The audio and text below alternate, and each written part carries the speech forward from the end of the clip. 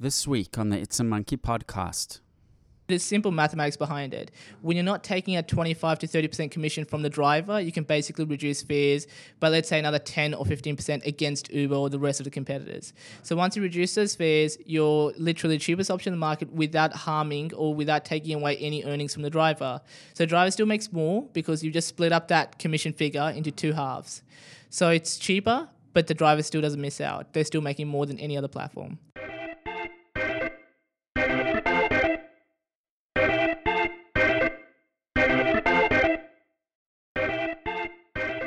Good morning, good evening, hello, wherever you are in the world. It is Friday, 28th of April.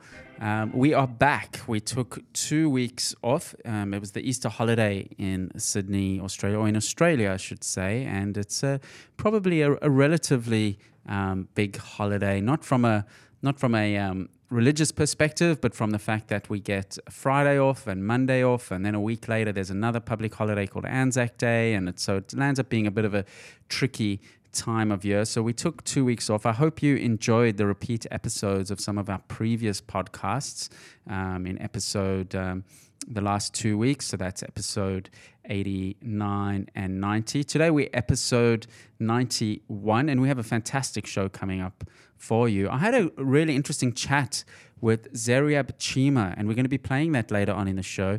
Zeryab is the CEO of a company called Hop. Now, what makes it interesting is a few things. Hop is taking on Uber, and as you know, Uber is super well funded and is doing very, very well.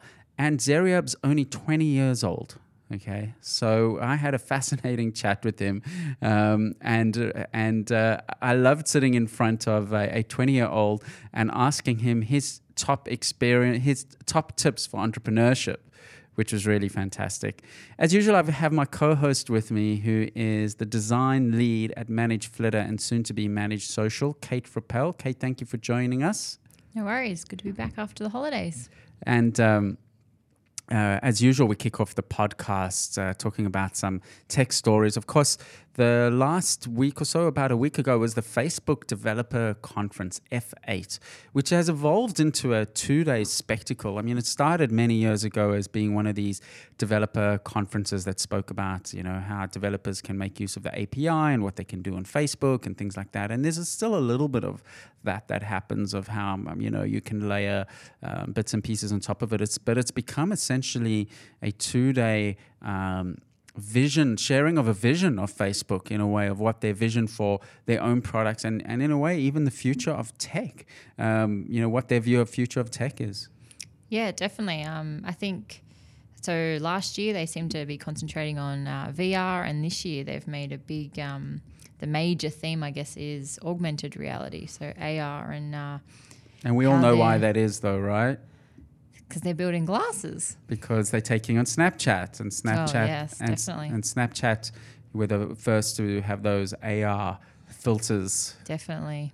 And their big announcement at this particular conference was that they're opening up their API to certain developers to add in Snapchat-like effects, and then the most interesting and fun ones will get implemented into Facebook's products. So not just Facebook, but also Instagram, Messenger, and WhatsApp.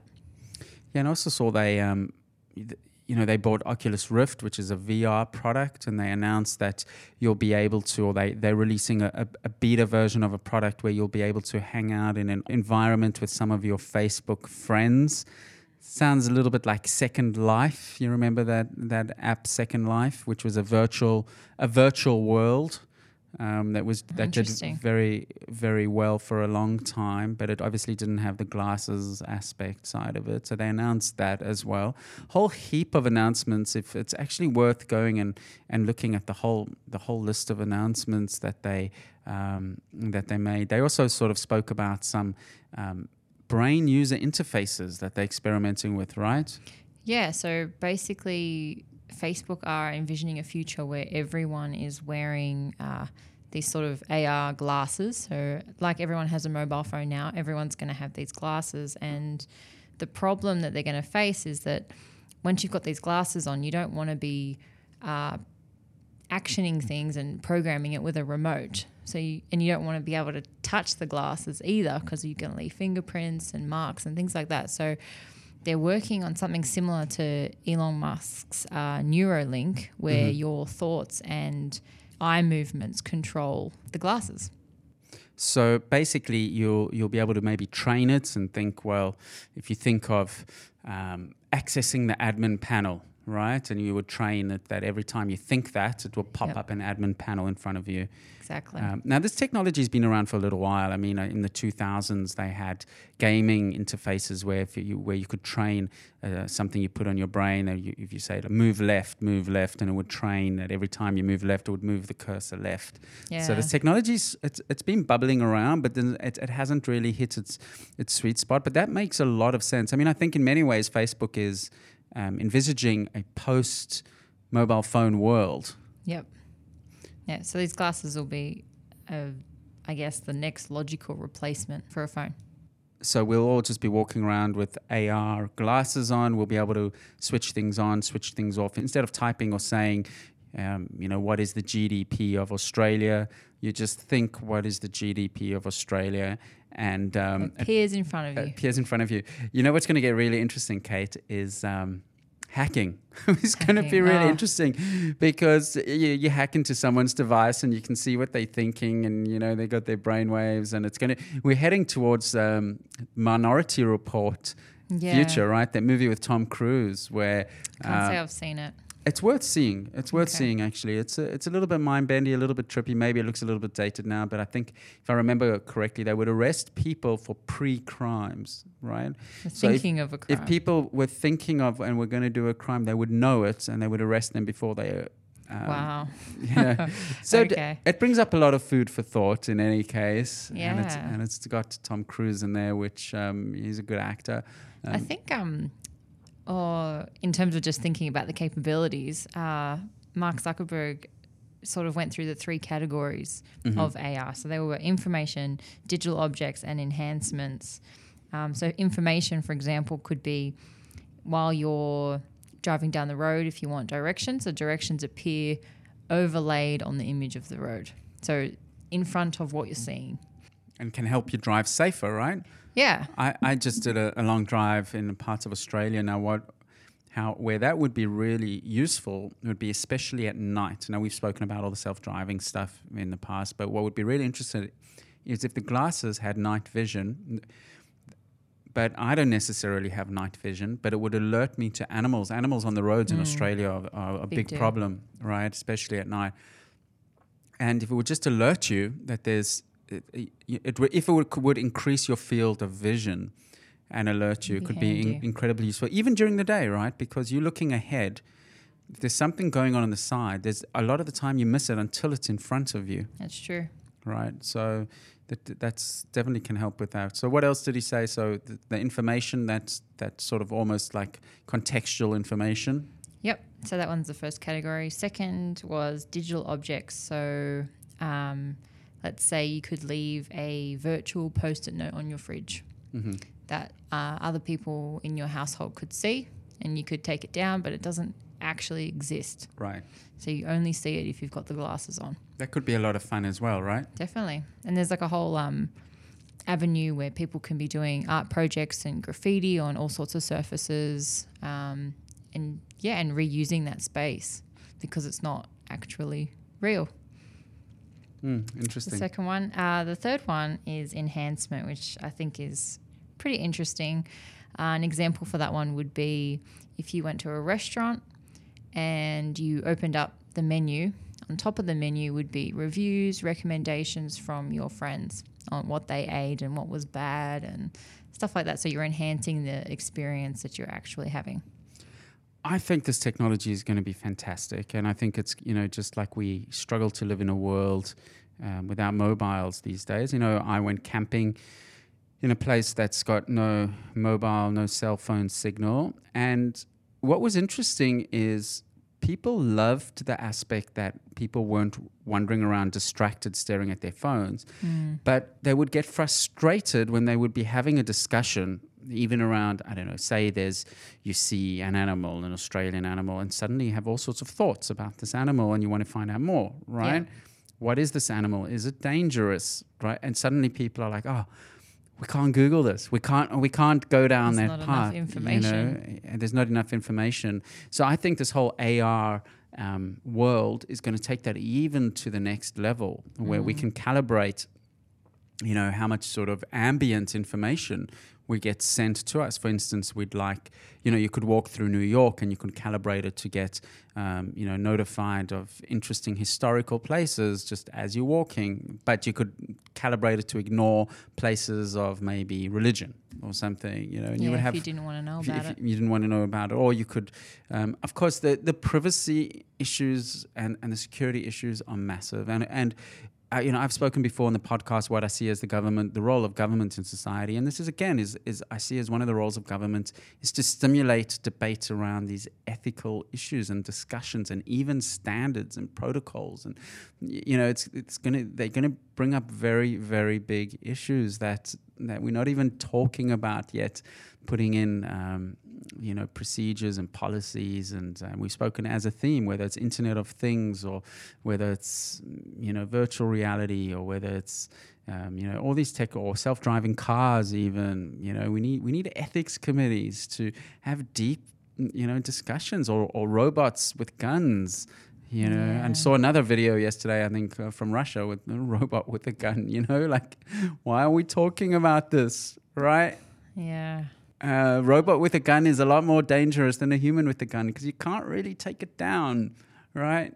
It's very difficult to take it down. At this stage, though, well, I'm assuming anyway that the robot can't action anything unless it's told to. Whereas a human, you can't predict what they're going to do. Yeah.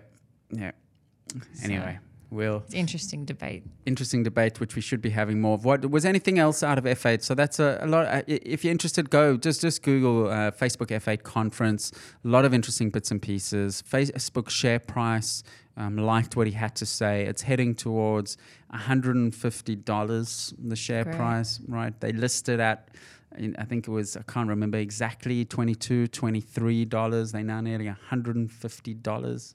They're doing a lot right for all of their criticism. They're doing a lot right. So yeah, definitely. I think the biggest takeaway from there was their camera effects platform, which we spoke about initially, where they're sort of letting developers come in and go crazy with AR.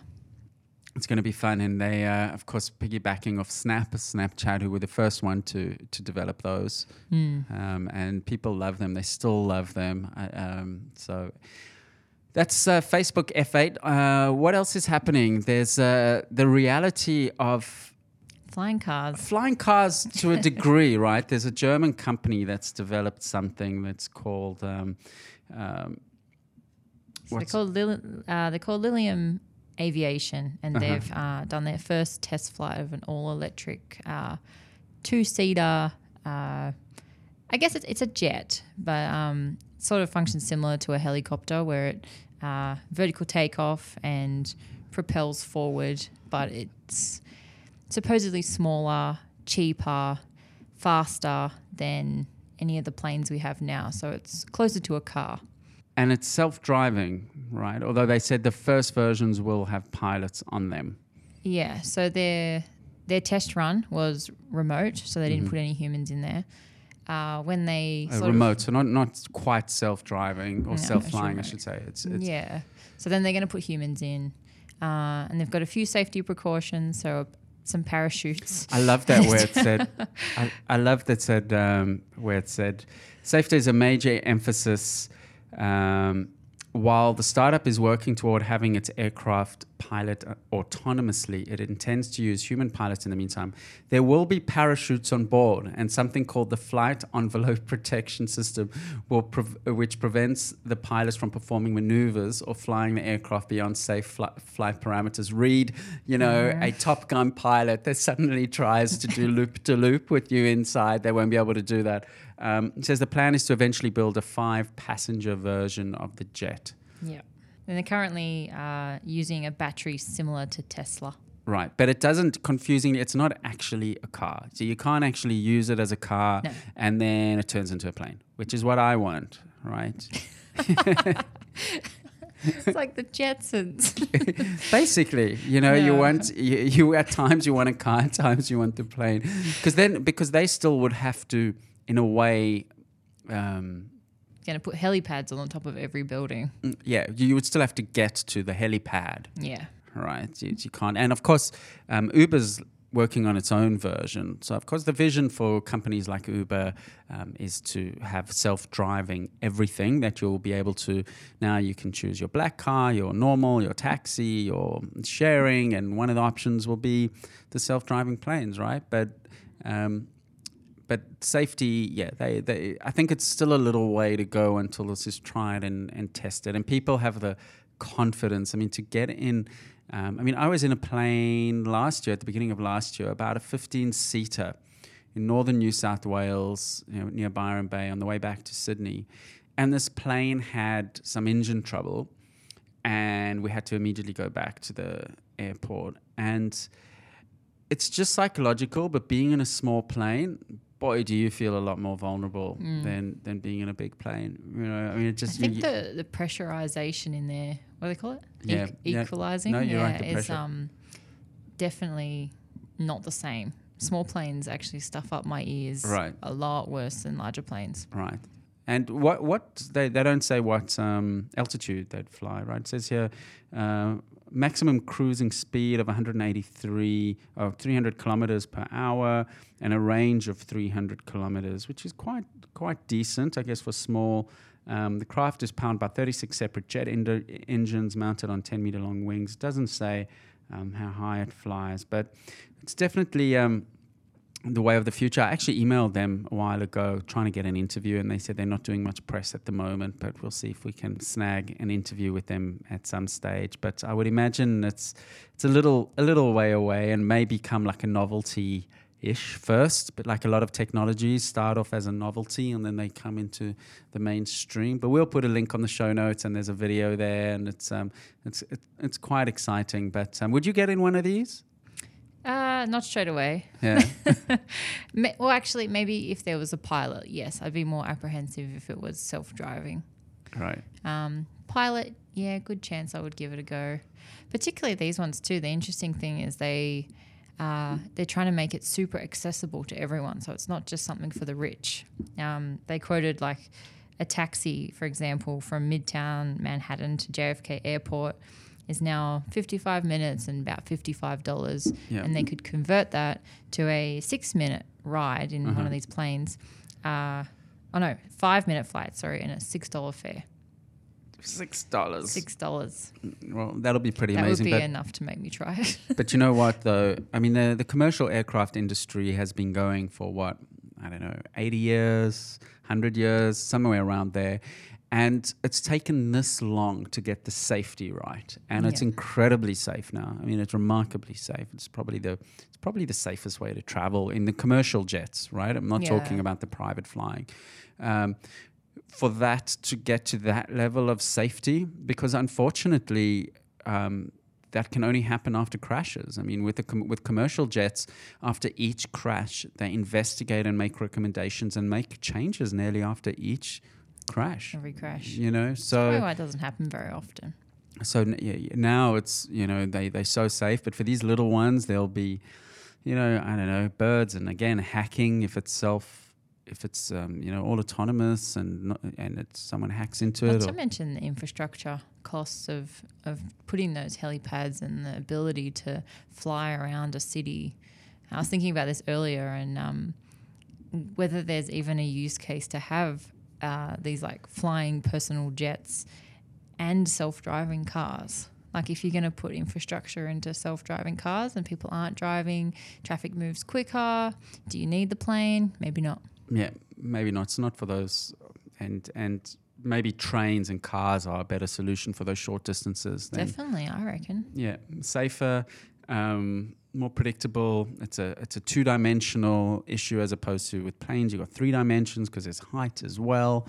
But anyway, it's interesting that it all comes into the mix, and who knows, maybe in 5 years we'll all be zipping around with our parachutes on our back, right? It comes with a free parachute in there.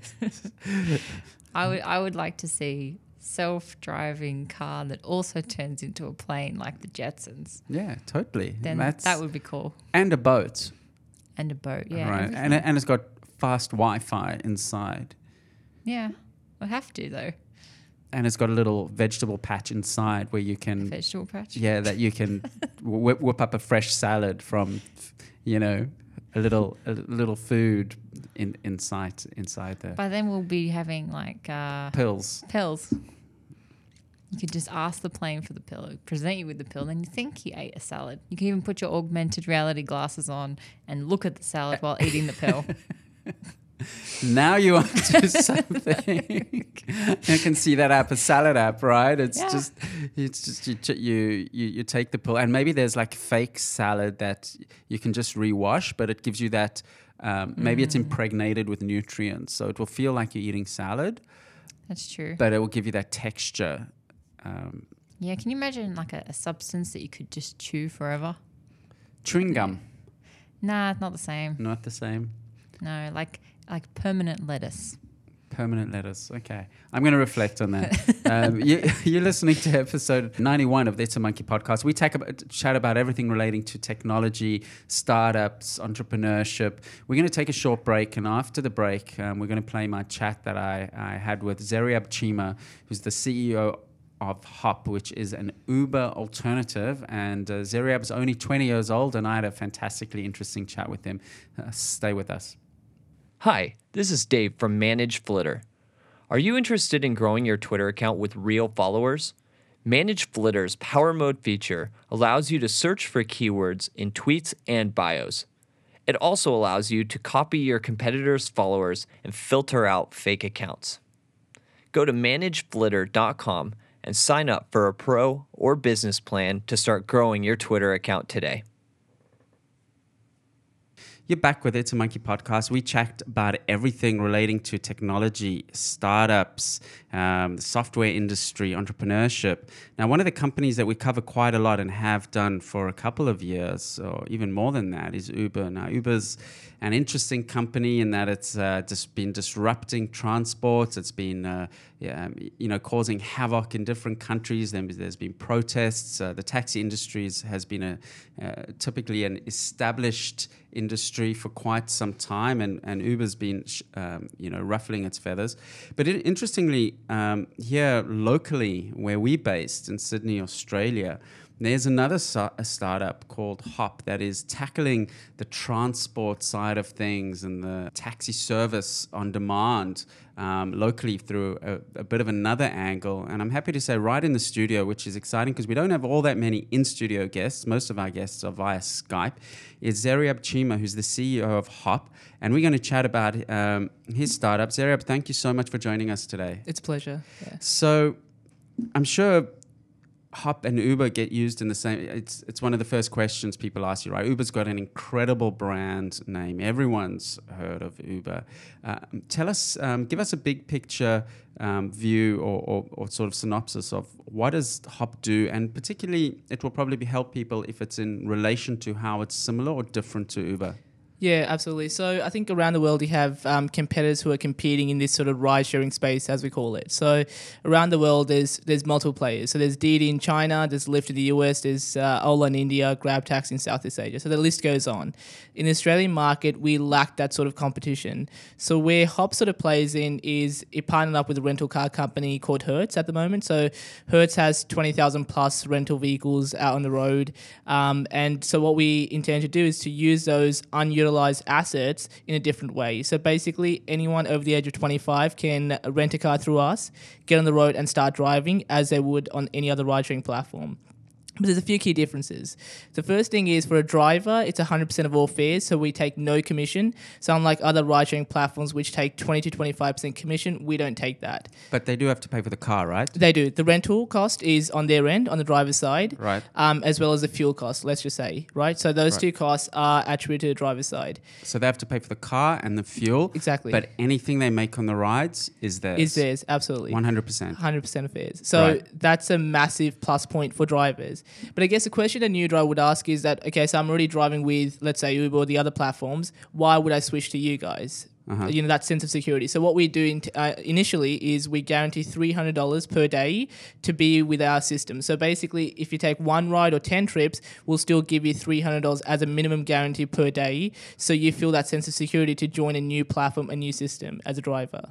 Now, making that type of backing of $300 per day, I mean, A, you need to have confidence that there's going to be demand for your service, but B, you're going to have capital requirements to fill in the gaps when you're going to have to, make up for those quiet days. Have you raised funds? Are you bootstrapped? Tell us a little bit. Go a bit into your backstory of how you came up with this idea and what's been the path so far. Yeah, I think it was about a year ago that we were in discussions of this sort of paper ID, right? It was on paper. What would make the difference? It would be something that's good for the drivers, something that provides choice to consumers as well, though.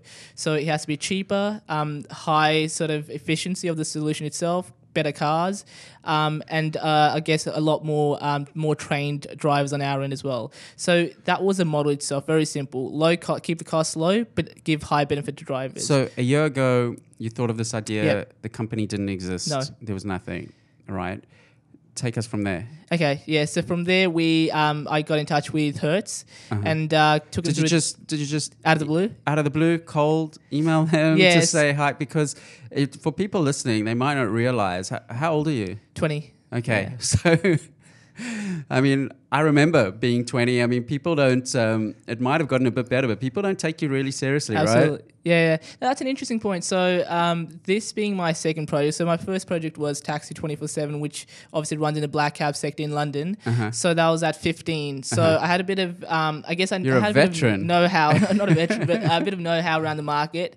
But I think the number one thing is to bring credibility, you sort of have to just step into the game and without that fee element being present. So when I did approach Hertz, it was through a very simple email to one of their directors in Australia, and they were quite happy to proceed with it. It does take time, but as long as you show them that you are serious, you're not just having a crack at it, you're actually full-on serious in getting into this sort of market, that's what gets them excited. Fantastic. And so you had this idea. You emailed Hertz. Yep. And tell us, are you guys bootstrapped? Have you raised money? Or what's that side of things been happening? So a few discussions later, we managed to engage a few sort of high, I guess some people that I had from our previous projects. So Andrew Morello, the winner of The Apprentice Australia, is also a friend and co-founder. So he joined. Then we had Stuart Cook, who's the former CEO of Zambarero, the global CEO of that. So they both joined, and I had a lot more credibility, I guess, on the back end to raise capital. So we raised our first round. So you had some of capital. you had some angels back you, some bit of angel funding. Oh no, so they were just friends, board members that joined. Right. Okay. Yep. So advisors, colleagues. Advisors, absolutely. Right. Yeah. So once they join, that does give the whole solution credibility. It validates the model. So then you have to raise capital. So we raised our first round of capital in November last year. So we raised out a valuation of 1.5 million pre-money. So that was good. That was successful. Are you comfortable saying how much you raised or not? We raised a few $100,000. Yeah. Okay. Yeah. So from there, it was all about now proving the model itself, be on a small scale. So let's say 5 to 10 cars in a row. Let's prove this model does work. It can work. So we did that quite well in the last few months. And now we're in talks for our second round of funding, which will be at a much higher valuation. So raising a few $1 million in this case. And that should go through hopefully quite soon. Is that from local backers or international? Yeah, so local high net worth individuals. So it's not, we don't approach venture capitalists at the moment. So it's with high net worth individuals who are within, I guess, our network circles, but locally based. So give us a snapshot of perhaps this last week. How many rides took place? How many drivers on the roads? Are you only in Sydney at this stage? Absolutely. So in Sydney, we only concentrate in the eastern suburbs, so very concentrated at the moment. I guess some start data for you guys to sort of look at is that we had 400 plus sign-ups from drivers to register with our system. But the drivers that are on the road at any given time is between 6 to 12 drivers per night, depending on what night it is. Right. And then other than that, we've completed, I guess, a few thousand trips in the last few months, but that's during our pilot phase since 14th of November till now. So it's being used quite well. From a passenger's perspective, is the price comparative to the taxis and Uber? How does it rate? we pitch it as a cheaper solution in the market. Right. So in terms of pricing, there's simple mathematics behind it. When you're not taking a 25 to 30% commission from the driver, you can basically reduce fares by, let's say, another 10 or 15% against Uber or the rest of the competitors. Right. So once you reduce those fares, you're literally the cheapest option in the market without harming or without taking away any earnings from the driver. So the driver still makes more because you just split up that commission figure into two halves. So it's cheaper, but the driver still doesn't miss out. They're still making more than any other platform. So a big part of Uber's success has been that they've developed a fantastic app. Now, it's very easy to make a simple app. It's very complicated to make a brilliant app, particularly that scales. Who's working on your tech? What's your plan to scale that tech out? Yep, absolutely. I think that's a very valid point. So around the world, when we look at these competitors, they have very strong tech teams that are competing against Uber effectively. So in our case, we use a company called Altaros, who are the same engineers behind companies like Toyota and the biggest manufacturers. So they develop that sort of self-driving software. So they're really into that tech. They develop everything from software to hardware. So Altaros is one of the world's biggest engineering firms, and we had a nice close relationship with them for the last few years. So I've used the same engineers from that, which we've now in-housed a lot of those guys to our team. So your products, it's available Android, Apple? I Yeah, assume? so we have the iOS version out there on the market, but with the Android version, it's being piloted at the moment, so it's still going through its bug phases. So there's going to be issues, obviously. Just got to iron out the kinks. Terrific. I'm an Android user. I'd love to. I live in the eastern suburbs. Yeah. I'd love to give it a go. Yeah, but here's the brilliant part about it. You don't just need the app to get a ride. So you can actually get a ride without the app. And that's been the disruptive side to it. And that's intentionally being done. So, for example, you're out at Coogee Pavilion on a Friday night this evening. And you see one of our cars present there with the hop flags on either side. So that's how it's visible. Right. So it has the word hop on it. So you can approach one of our promo staff who are there, around 5 to 6 cars. There'll be one promo staff standing there advertising the solution. Approach them and say, I want to get a ride. They'll just ask for your name, your pick up and drop off location, a contact number, and off you go. That is literally or legally a booking. So you're off you go, grab a ride, and that's it. You don't even need to download the app itself. Because I believe the new laws Yep. is that taxis have a monopoly on Hailing. hailing, Yeah. and so other services you can't hail them. So how does this? I mean, because that sounds like you're sort of hailing them, right? Yeah, so looking at the regulations, a grey area there. So with regulation, so if we look at 2 years ago when this new regulation came into effect, it was based around the Uber model. Effectively, that's what it was. So it was based around how do we regulate a company like Uber, but nothing beyond that. So the few points that they did miss out on were things like, a booking itself is literally what I've just said. So the first name, pick up and drop off location, a contact number. As long as that's provided to before getting into the vehicle, that it's in itself is a booking. So as long as the driver's not the one touting or asking the customer to get into the vehicle, it's the customer that approaches the vehicle itself and provides that information before entering the vehicle itself, then that on its own is a booking. Interesting. And you're at uni? Yeah, I am. What yeah. are you studying? Economics, double major, so economics and accounting. Okay, and so you still got time to sort of have a life? Yeah, so I think at university it's quite interesting. So as soon as I got into this project, I started to get involved on the entrepreneurship side of university as well. So first year I started to speak about what entrepreneurship was. So from my story, the element of that. And then I started to back the Sydney Business School competition called Sydney Genesis. So to fuel that sort of movement at university so we can actually have more entrepreneurs, younger entrepreneurs taking on those bigger companies without having that sort of fear element present. Have you ever been tempted to drop out of uni? Now I know it's there's a mythology around so many of the entrepreneurs, whether it's Steve Jobs or Bill Gates or Mark Zuckerberg, that they sort of start uni and then they almost get frustrated with the pace and the rigidity of it, and they're such free spirits and they leave it. I mean, you sticking with it? What is your attitude to be into that? Yeah, so I mean, so this was a 3-year degree. So in the first 2 years, I was full time, which is effectively not a lot of days. It was just about 3 days at uni, with a few hours spent. This year, I've switched to part time. So I mean, as much as I try to stick in there, I think it's just about an attention span. So as soon as I get sick of it, I might just sort of move away. But at this stage, there's a lot around the education element. There's that stigma. I think it is true though that it does lag behind. It is lagging behind. Effectively, where entrepreneurs need a different sort of education, that's where universities sort of fail. So we're seeing that a lot. The best way to learn entrepreneurship is by doing it, right? Doing it right, absolutely. Yeah. So you used to live in London? No, I live in Sydney. Yeah. But your previous In and out of So I fly in and out of London. So my previous project was based out of London. Yeah. Right. And you did that while you were still in high school? I was in high school. So we launched it in Sydney to test it around in Sydney, but it wasn't the right market fit. So I think that time you're going through a bit of a change within the taxi industry anyway. So London was a good fit because I guess 20,000 plus black cabs, they don't take card payments, cash only. So that sort of behavior meant we could disrupt it a lot easier. So we just stepped into that market instead. And did you create a UK entity? Or? Yeah, so it was a separate UK entity that we set up, and we just launched a product in that market. And you mentioned that product's still going. It is, yeah. And is that your product still? So it's quite self-sufficient. So basically, when you've it's a payment solution that pairs up with the app itself. So a small payment Bluetooth-enabled device that you can tap and go your card against. So that in the black card market is quite unique. While in Australia it's quite normal to be paying with contactless or credit cards. It's very normal here. But there it's quite different because for the last 50, 60 years it's only been cash in hand. That's what the black card market has been. But now it's taken a turn. So we introduced a system there, and that's quite it's sort of operating on its own with low involvement from our end. But it operates, and I don't take any direct involvement on that part. So my focus is in the Australian market right here. Now, Zariab, I'm sure I've got people listening to this podcast that might be double or triple your age that are probably feeling a bit sheepish while they listen to this podcast, while they're exercising, driving their car, because you're 20 and you're just getting on with it and you're making stuff happen. I mean, what would your tips be to someone of any age, right, that wants to, so many people say to me, I want to have my own business. I want to be an entrepreneur. I wish I could do what you're doing.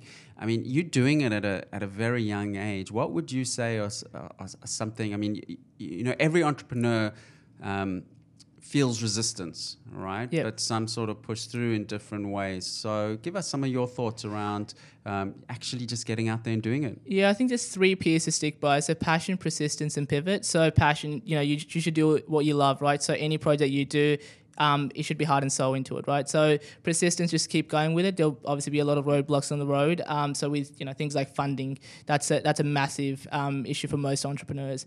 And the third is pivot, right? If it's not working, you have to pivot the project. So for example, if I launch an app in the Australian market and it just wasn't fitting into the market, rather than just give up on it, I can just tweak it a bit and make it fit, make it work. So I think that sort of attitude you normally do win out at the end, but it's always a long-term sort of play anyway. So I think it's the way you think about things that matters rather than what you're doing right now currently. And were you born in Australia? I was, yeah.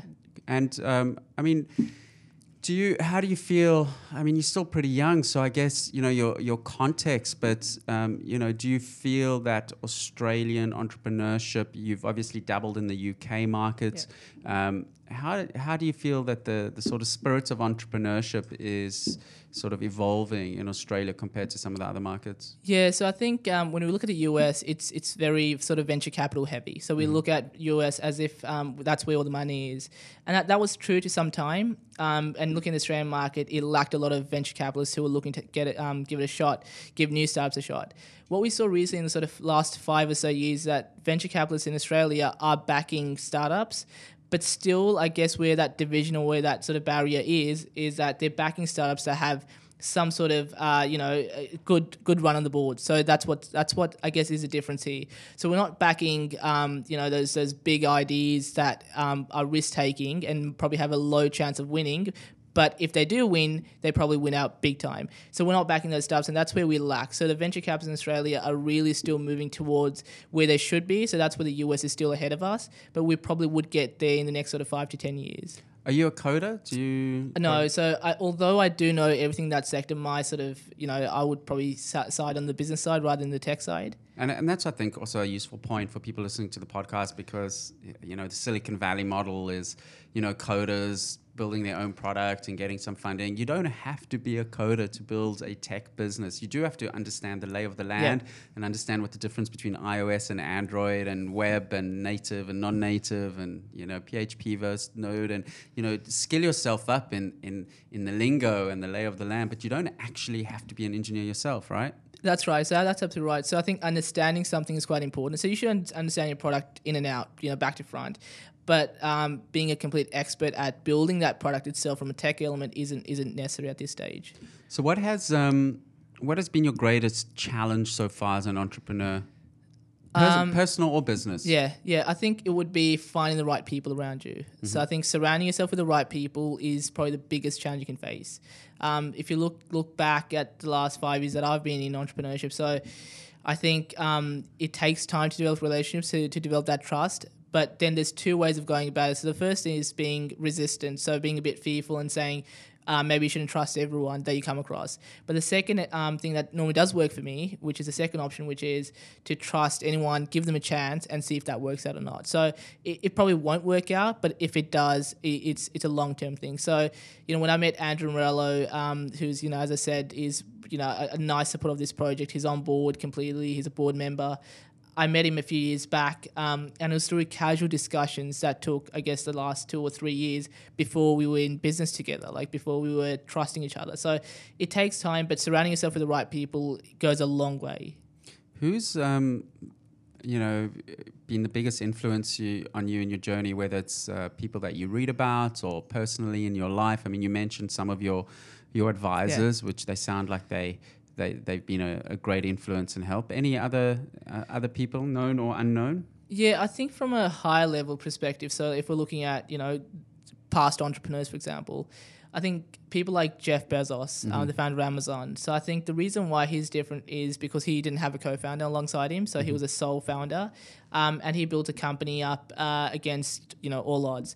But I guess why that's, you know, companies like that are interesting, but other companies that I find, or entrepreneurs I find interesting, is guys like Steve Jobs. The reason why is, you know, back then you had, the way I see this market is that you had IBM effectively the Uber of today. So IBM was this big, massive company, and Apple still took them out as an innovative company. So IBM was a disruptor at that age, but Steve Jobs still gave it a chance. And then he took Apple from, you know, being a normal sort of company into one of the biggest innovative companies in the world.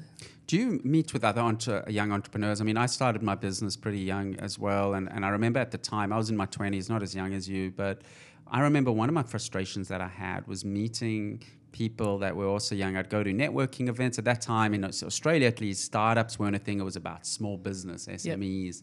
Yep. Do you meet many other young entrepreneurs, and I mean real entrepreneurs, and I'm not knocking people that want to perhaps start a business, but actually that's in there with their boots on, you know, forming partnerships, making a bit of revenue. Anyone else amongst your peers that are doing similar things? Yeah, absolutely. So I think that's the most important thing. So learning off those people directly. So there was this movement that ICE pitched at, which was called the Entourage, and that's where a lot of the entrepreneurs sort of gathered around as well. So I had a chance of meeting those entrepreneurs, and just following on from that, on a regular basis through these networks that I have, I get introduced to other people who I'll just sit down and have a chat to. So these entrepreneurs who've built successful businesses in the past and have now sort of retired. They could be of all different ages. That's what happens. So different individuals that I come across who are quite inspiring to listen, because essentially everyone does go through the same thing, but we just don't realize it. We all think our stories are different, but they're quite similar at the end. Absolutely. I think that's very, very true. We all think our stories are different, but they're all very similar. How does your family you feel about you diving in so young into entrepreneurship? I mean, I think a lot of, you know, there's the stereotype of families wanting their children to be doctors and lawyers and accountants and architects, you know, allegedly, quote unquote, safe. You know, what's their view on you getting into taking on Uber, which alone, I mean, Uber's powerful, you know? I mean, Travis Kalanick, he was on Donald Trump's board of advisors. I think he resigned, but I mean, you know, they're a strong incumbent, right? Yeah, I think, but you know, the truth of the matter is that you've had a lot of companies in the past. I think every sort of 10, 15 years we come across this wonder player. We think that this is it, right? So I think looking back, we might say that eBay was tech giant untakeable, but companies like Alibaba disrupted that field quite easily and quite nicely. It does take time effectively, but I think that's where the sort of exciting part is in the challenge. And I know Andrew Morello works for a company called Yellow Brick Road.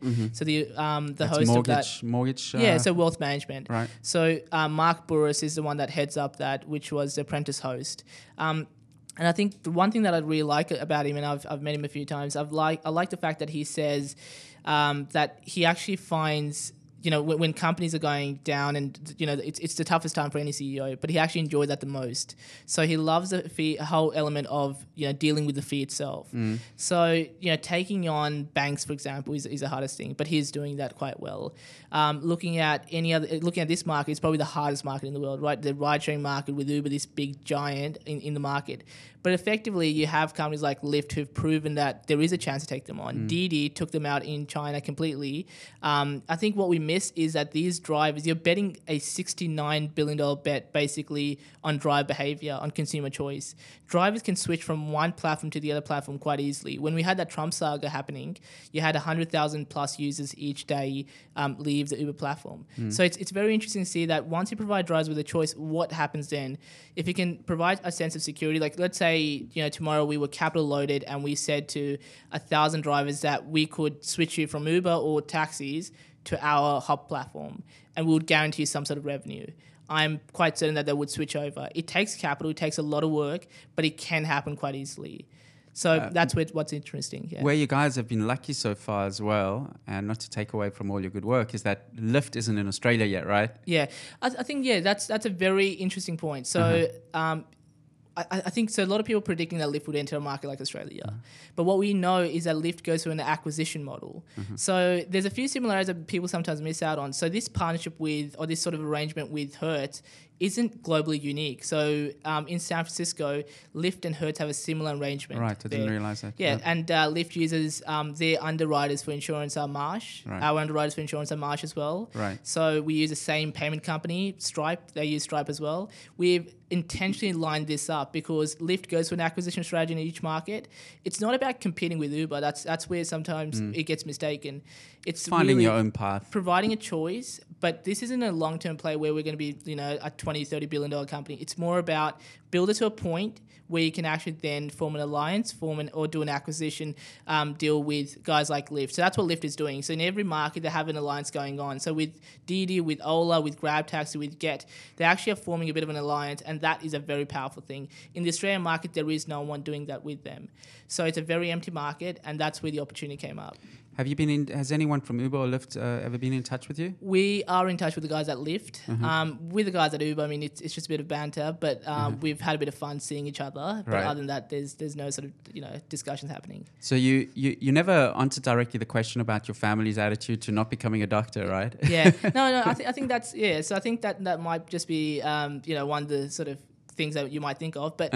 My parents would never say, they wouldn't force me towards one direction. So you've had support. Yeah, absolutely. So I think since the age of 15, when you step into entrepreneurship, they understand that is going to take up a lot of your time anyway. So it's, you have your own path that you can create. So I think if we look back and say that would I have been better going down the sort of academic path, like full-on academic path, choosing one of those career-motivated things, or entrepreneurship, I would still say entrepreneurship. I know my parents would say the same as well. Are you from an entrepreneurship type family? No. So I mean, it depends on the way you look at it, right? So my parents, we haven't built successful businesses, nothing like that, but small business owners, that sort of stuff.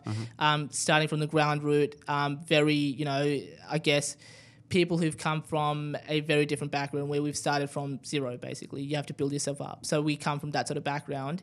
I think that's where we're cut from the same cloth in terms of Andrew Morello, who comes from that same background as well. So, started from zero, basically built himself up to what he is today, and same thing with Stuart Cook. So I think surrounding yourself with similar people is also quite helpful, and that's what I've done quite well. There's also a bit of a fallacy that I hear about, that most people in business, they come from fancy pedigree and fancy education, and and in my experience, it's actually not true. It's pretty much what you've said. And most people that I meet that have had success, not all of them, but a large proportion, have started with Zip. and have just built it up step by step. Yeah, I think it goes both ways. So you guys like, let's say, Evan Spiegel, Snapchat Sure. founder.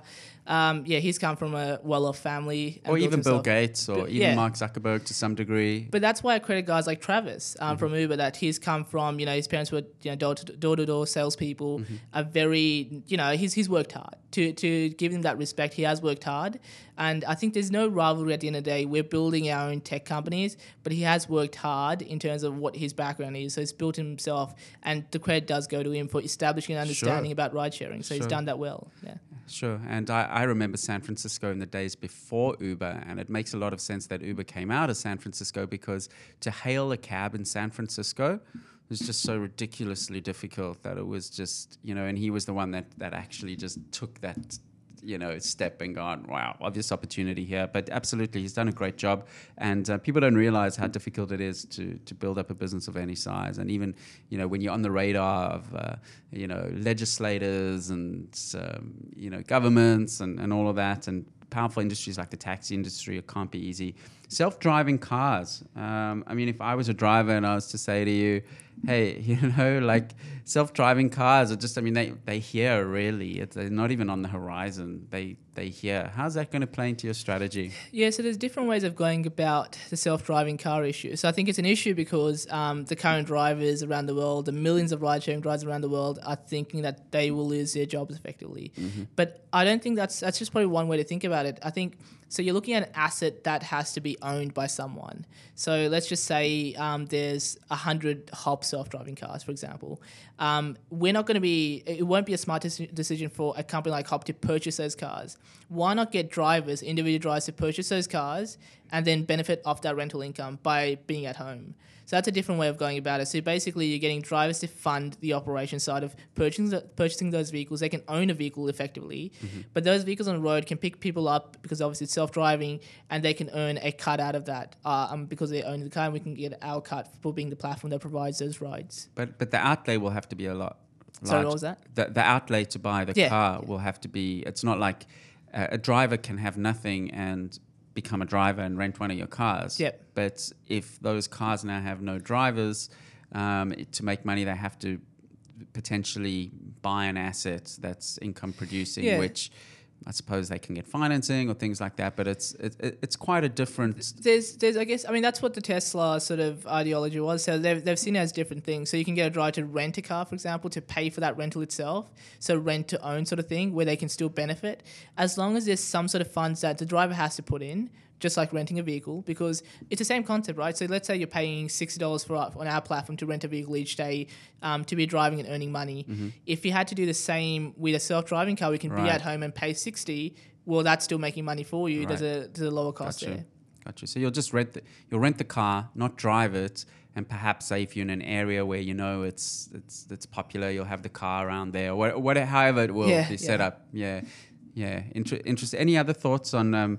Is the self-driving and the Teslas and the Hertz cars? I assume that are rented out. They generally like Toyotas or Hyundais or. Yeah. So the cool thing about Hertz is that giving them some respect. They've been a 150-year-old plus company, and for them in the last few years to sort of step into this sort of innovative play of ride sharing, etc., is a massive move for them.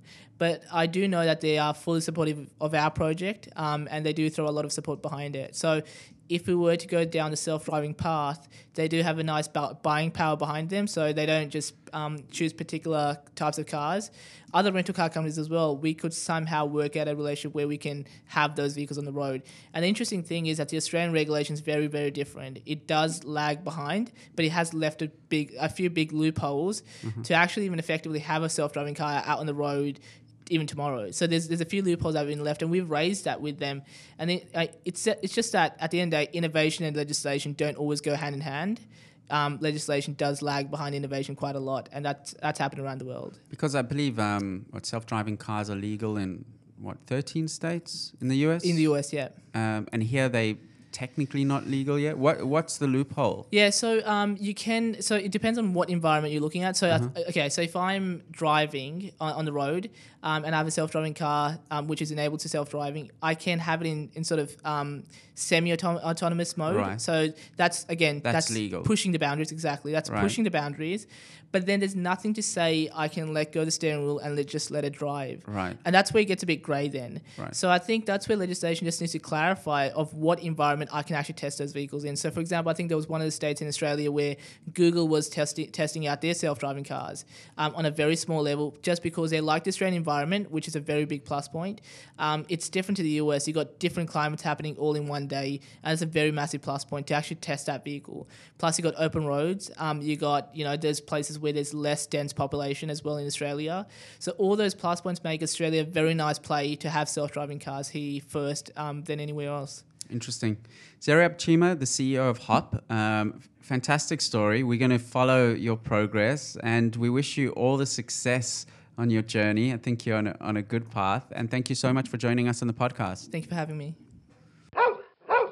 The It's a Monkey podcast is brought to you by CheckDog. Use CheckDog to easily review and monitor your website for spelling errors, broken links, and broken images, all with the push of one button. CheckDog can also automatically monitor your website and notify you of newly introduced spelling errors. Go to checkdog.com/podcast to receive 50% off your first month subscription. CheckDog.com, helping the world's leading websites keep their content error-free. You're back with the It's a Monkey podcast. Kevin Garber, CEO of Manage Flitter. Kate Frappel, design lead at Manage Flitter. Kate, Zeryab's certainly going at 1,000,000 miles an hour. Yes. Yeah. He can. He's a very smart guy, but he also talks very quickly too. I had to listen to the interview a few times to catch some of the things he said. His mind obviously works very quickly, and it's very, very bold taking on Uber. And I think Zeryab's a great example of how even in a place like Sydney, a lot of people will say, can't get a business going. There's not enough funding and this and that. And Zeryab's done it, right? He's doing shit. Yes. Yeah, hats off to him for picking out something, finding the right people to work with and advisors, and just running with it. Just doing it, just doing it. With entrepreneurship, you just got to, there's no formula. There's absolutely no formula. You can be young, you can be old, you can be rich, poor, educated, no degree, 5 degrees, you name it. It's just about getting on with it. And I think he's definitely I think we're going to be hearing a lot more about him, because if he's achieved this much at 20, we definitely going to be, he's going to be an interesting, I'm almost envious when I chat to him. I think, wow, it's one thing in life is limited is time, and when you're young, you can take more risks, and that is the time to do two things. It's the time, being young is the time to learn, and it's the time to take risks, because you've got time to recover. When you get older, risks become harder because you can't bet the farm, or because you don't have that much, if it doesn't work out, and there's always a very high likelihood that these initiatives don't work out, you don't have much time to recover from them. So being young, you've got that huge advantage. Yeah, you seem to have more to lose as the older you get. You definitely do, and it's a different type of stress. It's a different type of concern, I guess, and that's even why the cliche on a sort of political level of conservatism tends to be, I'm being very general here, but the stereotype that older people are more conservative. Because they're hanging on to something, whereas younger people have nothing to lose, so they're progressive and pushing for change. That's very true. And that's as people tend to accumulate things and have children, and status quos become more meaningful, particularly if they work in their favor. Definitely. The other thing I really liked about him was that he's still studying, still traveling. This is his second business, so he hasn't thrown all of his eggs in one basket per se. And a lot of people say, Mark Zuckerberg dropped out of Harvard, and Steve Jobs dropped out, and Bill Gates dropped out. Guess what? You're not Mark Zuckerberg. You're not Steve Jobs. You're not Bill Gates. That being said, the world's a very different place. You can learn so much these days. Some of the smartest people I know have dropped out as well. And not because a lot of them drop out because the institution itself just grates them so much, not because they're not enjoying learning. In fact, the opposite. It's just the institute. I mean, there's a saying from many years ago, it might have even been Einstein who said it, that it's amazing that curiosity survives formal education or something like that, meaning that formal education can really just kill our passion for something. Yes, I can back that up.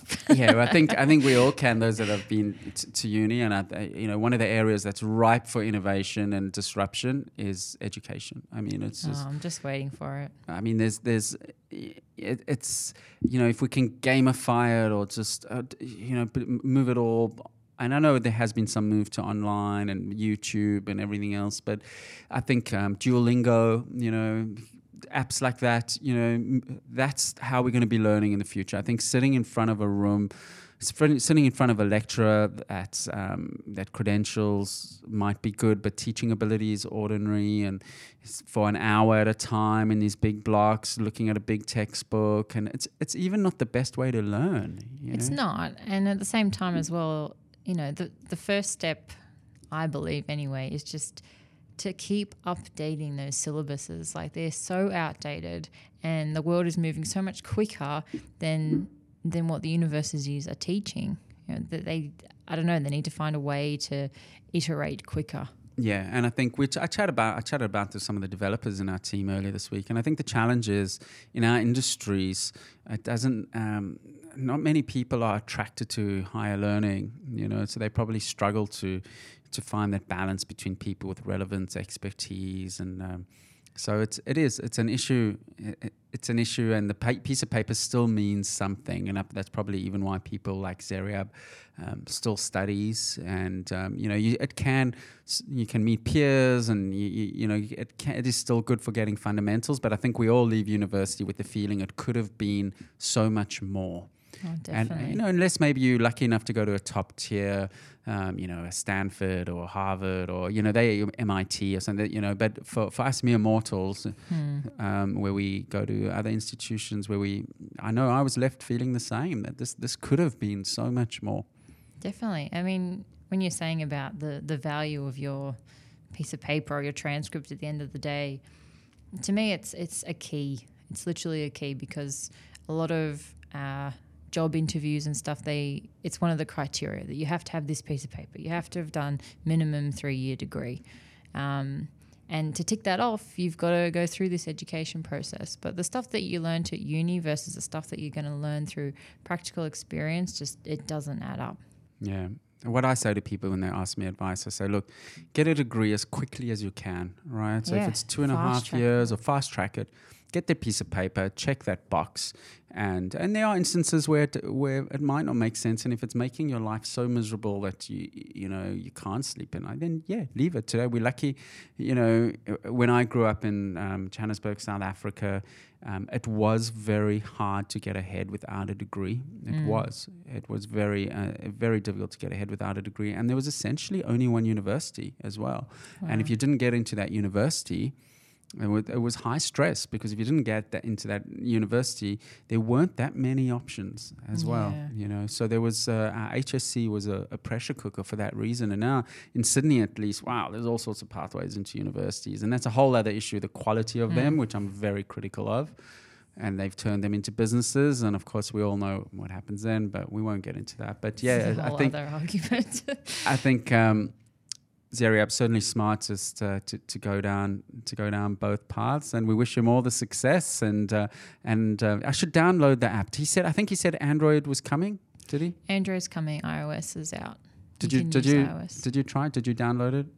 No, I haven't downloaded it. Well, I don't live in the eastern suburbs, and currently it's only really working in the eastern suburbs. So it's a bit denser there. And for people listening, if you're listening out of Australia, in the eastern suburbs is around near Bondi Beach suburb, which is about 20 minutes to half an hour from the Sydney CBD, sort of where the densest, probably the inner west and eastern suburbs, and the west, probably the densest. Yeah. What I found interesting, though, that he said was their point of difference being that they can for example, his example was at Coogee Pavilion that you could book the ride with one of the sales reps and then hop in the car. And that was like a technicality on the law because you didn't book it inside the cab. Yeah, you didn't hail it. You didn't hail it, Yeah. and you made the booking outside of the vehicle. It's such a technicality, but I think the taxi council is not going to be happy with that one. But No, but it was just interesting that they'd done their research and figured out Yeah. where that loophole was. and that's what you got to do as an entrepreneur. Yeah. You got to, in America they use the word hustle in a good sense of the word. I think Australians, they get a little bit. I see when I use the word with Australians, they get a little bit of a reaction. Their eyes get big and they're like, "Oh no, I don't do anything." And it's like, hustle in America it's like you get smart. You do what you need to do and you move forward. And if that means just finding a way. Yes. It doesn't mean about breaking the law. I never believe that's the answer. You either find a way or you find a way to change the law, which I guess Uber's doing. And for that, you need deep pockets, which Uber has, right? Deep pockets to pay fines and go to court cases and all sorts of things like that. But it's possible and it's done. And it's happening. So anyway, we wish Zeriab all the best. That's Hop. We'll put his details up on the show notes. We're going to call it a show, episode 91. Thank you so much for listening. Please email us, tweet us. We love to hear from you. We're going to be back in a week's time. We're trying to keep these podcasts weekly. So we're going to be back with episode 92 next week. You can, of course, always go to itsamonkey.com, listen to past episodes. We've had some great interviews over the last couple of months, and have a good week wherever you are in the world. Thanks for joining us. See you later.